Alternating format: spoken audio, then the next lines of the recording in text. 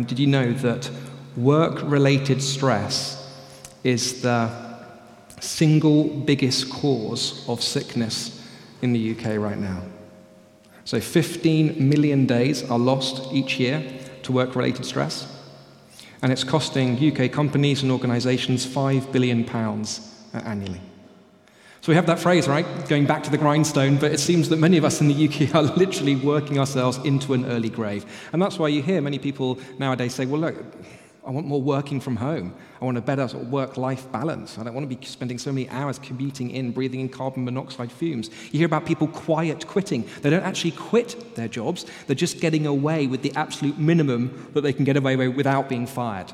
People are trying out side hustles to earn a bit more money, and hopefully those side hustles will be really successful so they can quit their day job.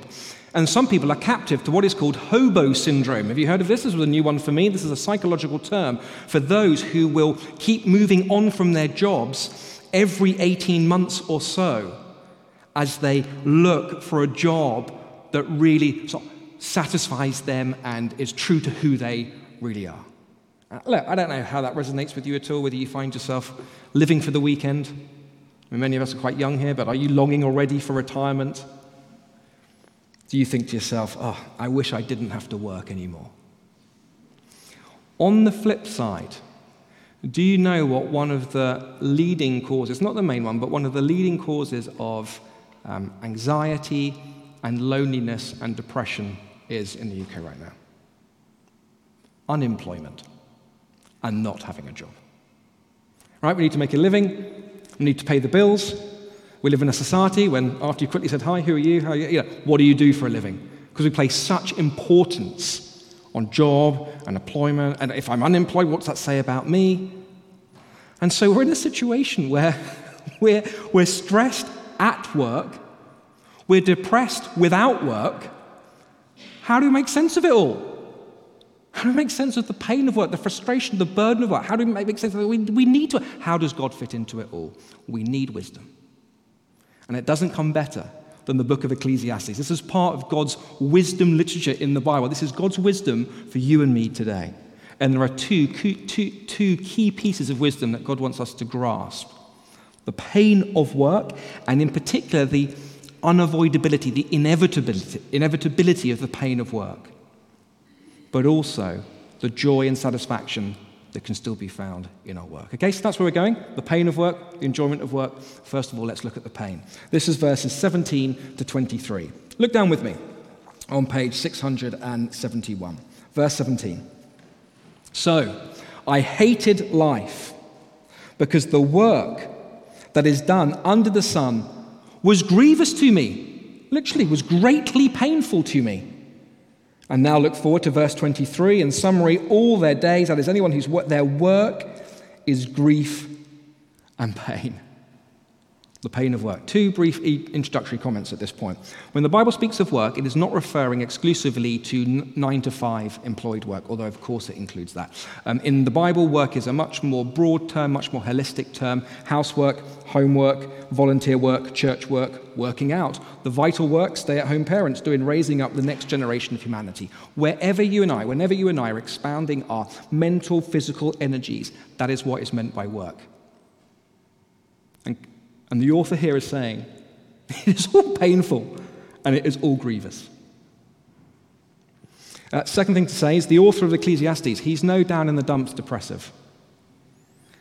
King Solomon, who arguably is the guy who most likely wrote this, is the wisest, richest, most successful person in the world at the time.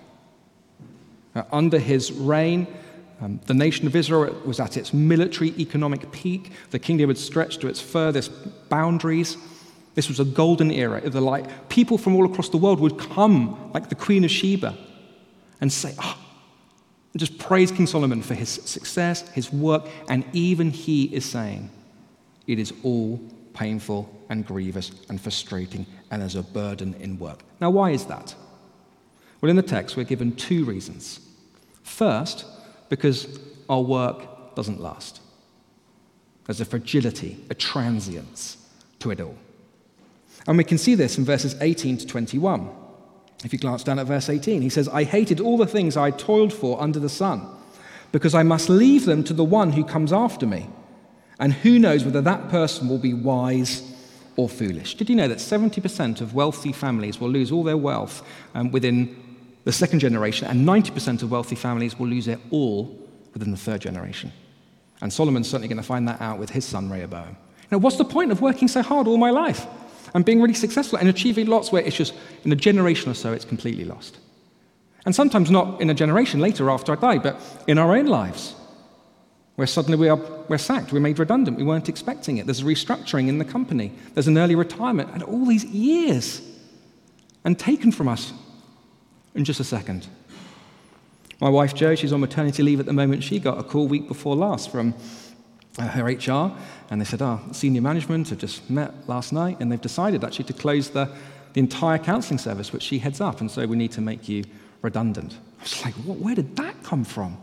And 10 years, my wife has poured all her energies, wisdom into it and just taken from her, just like that. And please don't hear me publicly criticizing the decision. I'm sure there are very important strategic decisions about it. I'm just making the point that work can be so fragile, it can be so transient, it can be taken from us just like that. And there's an incredible pain and heartache and grief with that. Have you ever done a really good piece of work only for a colleague or boss to take the credit for it? Have you labored over a pitch to a client only for it to go to someone else? Have you ever lost your job after many years devoted to it? Or maybe not many years devoted to it, but just do you know something of that pain? And that is what the author of Ecclesiastes is describing for us here. That's the first reason, for the pain of work. It doesn't last. The second reason why work is so painful is because even when we're doing it and we've got a job and we are working, there's just an incredible amount of stress to it. Do you notice that in verses 22 to 23? What do people get for all the toil and anxious striving with which they labor under the sun? All their days their work is grief and pain. Even at night their minds do not rest. This too is meaningless. A recent poll found that British people think about quitting their jobs on average 16 times a year. So you're not just the only one, right, if you're thinking of quitting right now. If only I could find a job which pays more, if only I could find a job with less working hours, with more autonomy, if only I could find a job where a better team, a less harsh boss, a less frustrating colleague, and if only I could find a job that really satisfies me and who I am. There's just this anxious toiling and striving and a restlessness at night. I'm not sure if you've ever found yourself awake at night, your mind worrying, you just cannot sleep because of the exam you got the next day, because of a presentation you've got to give in front of the team, because of this awkward conversation you've got to have with a colleague. Restlessness, uneasy, fidgety, the pain of work. Now, where does this all come from? There are many allusions throughout the book of Ecclesiastes to Genesis chapter 3 and the fall and the curse on the world that we are now living under because of human sin. And one of those allusions is verse 22. Let me read a verse from Genesis chapter 3 and see how it alludes to this. So this is God speaking to Adam after the fall. Cursed is the ground because of you. Through painful toil you will eat food from it all the days of your life. All the days of your life. This is what life is like now under the sun. This is what work is like now in a fallen world. Painful, grievous, burden. I'm not sure if that's a shock to you, if you're just about starting out at work. Oh my goodness, that's what I'm in for. But it's really important that we have realistic expectations for it, because you just can't avoid it. You can't avoid the curse. It is inevitable. Even if you do move on to another job, even if you do find a better boss, even if you find a better team, even if you find a job that actually does fit you even better, there will still be this pain, still be this stress, still be this burden. There is no such thing as a perfect job.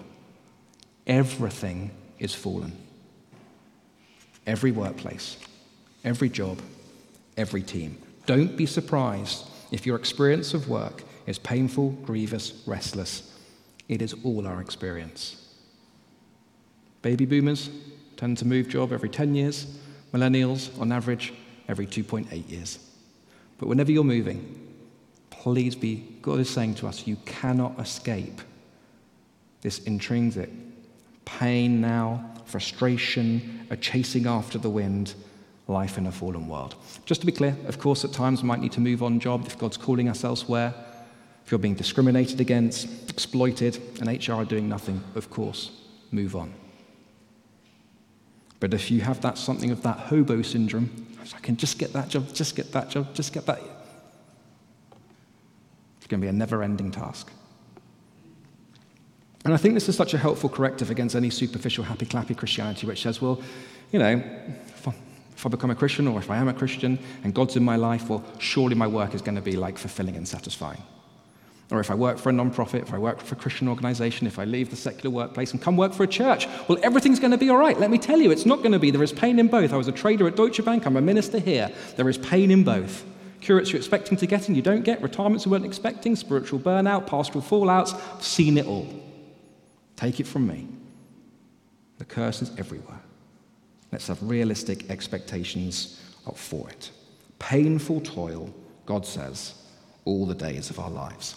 Now, let's move on quickly to point 2, okay? And the enjoyment of work, because you could be getting pretty depressed right now and pretty despairing. And what's the point? You know what? I am going to quiet quit.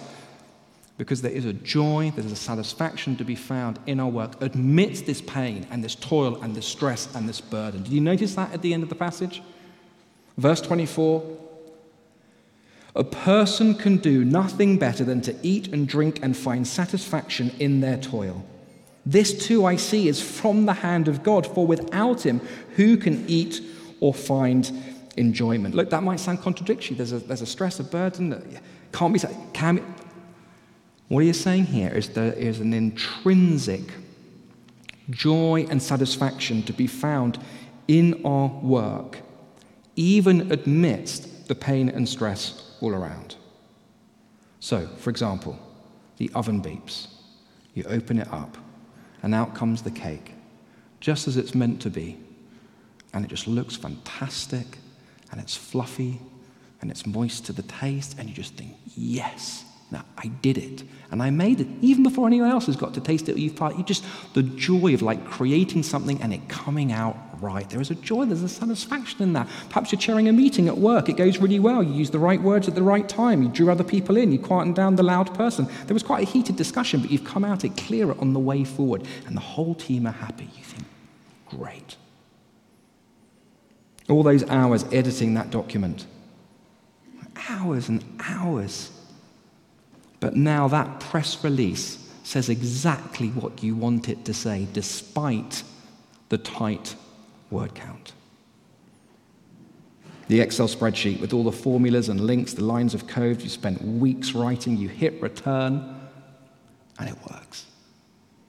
Even if someone else in the team takes the credit for it, even if the boss takes credit, you did it. A sense of achievement in completing the super hard Sudoku puzzle, the Times cryptic crossword, satisfaction of crossing the finish line at the London Marathon, climbing to the top of the mountain. Those with young children here, perfectly color coordinating what your kid is wearing, the French braids in their hair. Do you do something for yourself, this joy and this of a job well done? Where does that come from? It comes from the hand of God, verse 24. And here's the reason why. Because work is not inherently cursed. Work is inherently good. Now, you heard me right on that. Work is inherently good, because before Genesis 3 and the curse of work, there's Genesis 1 and 2 and the goodness of work. And God creating us to work for him as we cultivate his world with him. And God did not make us for work to be like blood, sweat, and tears, but to find joy and satisfaction in our work as we work for him. I mean, think of God creating humanity from the dust of the earth. So here is God getting his hands dirty, right? Manual labor.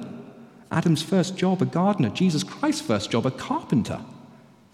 Why is it that we love creating, inventing, making, building things, creating things, designing things? Because we're made in the image of a creator God. Work is inherently good, and so we can still find joy and satisfaction in it as we see our work from the hand of God, even in a cursed world. Do you see your work from the hand of God? That's the key. Now, but you say, Mark, what about the nothing lastness of work, which we've just spoken about before? What about the fact that all our work is taken from us in the end, if not in life, at death? What is the point of finding joy and satisfaction now if one day it's all taken from us? My 6-year-old son, Jacob, he loves to play in the sandpit in Middleton Square Park, just up the road. He can play in it for hours. If you're there at the beach trip yesterday, you probably would have seen it. Just the joy and satisfaction he finds in just walking to the tap round the corner, getting his bucket, wetting the sand, building all these labyrinths and all the rest of it. 90 minutes he spent doing it the last week. Made this incredible, lots of towers and all the rest of it. Until a toddler came into the park and just trampled all over it straight away. And you can imagine, oh my goodness, he was distraught. Now, I was really pleased that Jacob didn't punch this guy in the face. I was thought, phew, good start. Didn't shout at him, second good start. He's just head in hand, distraught. Now, of course, it's a public playground. These sort of things are going to happen, but you can feel something of that frustration after all those hours of joy.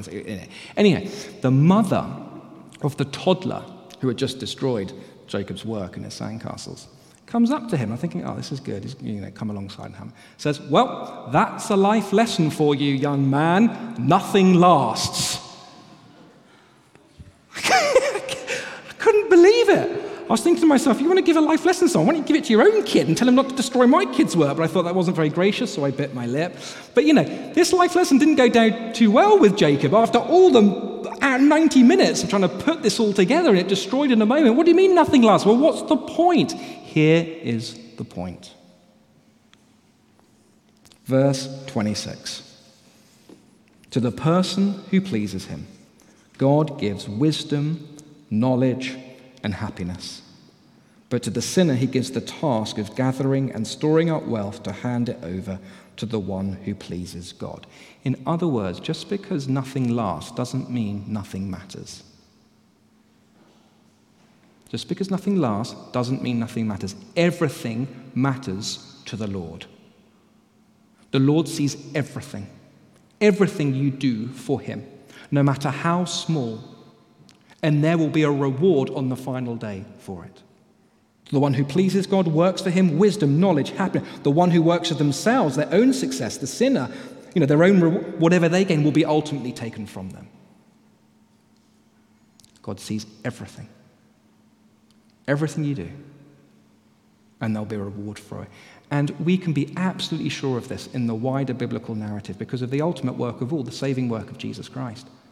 The Son of God who enters in the sweat, blood, and tears of a fallen world. And ultimately, at the end of his life on the cross, he opens up his arms in love to bear the burden and guilt and shame of all our sin and all our laziness in work and all our overwork to the detriment of others. All the times we forgot God in our work, we've quiet quitted, the hobo syndrome. He's done it all to restore us to fellowship with him. And Jesus Christ rose from the dead, so he's alive, so death is conquered. Things are going on forever. So whatever we are doing for him, he sees, he delights in. Do you know what he says in Colossians chapter 3? He says, whatever you do, work at it with all your heart as working for the Lord, not for human masters, since you know that you'll receive an inheritance from the Lord as a reward. It is the Lord Christ you are serving. So I said to Jacob, look, it is so frustrating when things like this happen. Your work is destroyed and taken from you just like that. But you know what? With the risen Lord Jesus Christ, nothing is wasted. Everything matters. He sees it all. He will even reward you for it. So keep building your sandcastles for him.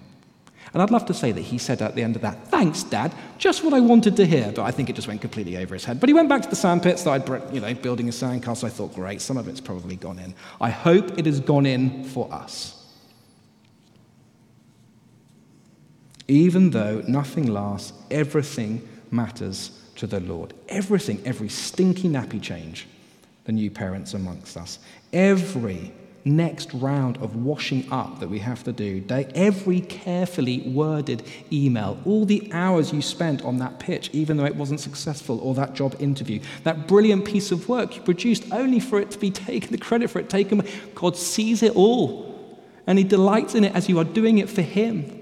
And one day he will reward you for it, even if you get no reward for it now. So work at it wholeheartedly, as if working for the Lord. I don't know how you're feeling about Monday morning, whatever Monday morning means for you. I don't know if just the mention of it, just this weightiness in your heart. My goodness, going to go back to work tomorrow. But here are two pieces of wisdom from the Lord for you. It will be painful. It will be stressful. There will be a grief. There will be a burden to your work. It is unavoidable. It is inevitable. And just having that realistic expectation is perhaps really helpful for you right now. I know it is helpful for me as I come back to work this week. And yet at the same time, there is a deep joy and satisfaction to be found in our work amidst that pain and stress as we remember that our work is from God and for God. From the hand of God and doing it all for Him. The pain of work, the enjoyment of work. Let me pray that for each and every one of us now. Let's pray. Father God, we thank and praise you for the book of Ecclesiastes and the way you're wanting to give us wisdom for life, wisdom for work. Something we're all involved in, whether it's 9 to 5, employed work, or any volunteer work, housework, homework, you name it. And Father, we want to have realistic expectations of life in this world, life in a fallen world, and the pain and the grief and the stress and the burden of work and that unavoidability of it, that inevitability of it. So please would you give us realistic expectations, not to be too optimistic or not too negative about it. But Father, amidst that stress, amidst that pain, thank you so much that there can be a joy and a satisfaction as we recognize all our work comes from you. We are made to work. And that Jesus Christ has redeemed work. And you see it all. And even though nothing lasts, everything matters. There's a final day to come and you'll say, well done, good and faithful servant, now enter the joy of your master's rest. Please help us to take this wisdom into the next week, whatever you have for us. And we ask it for Jesus' sake. Amen.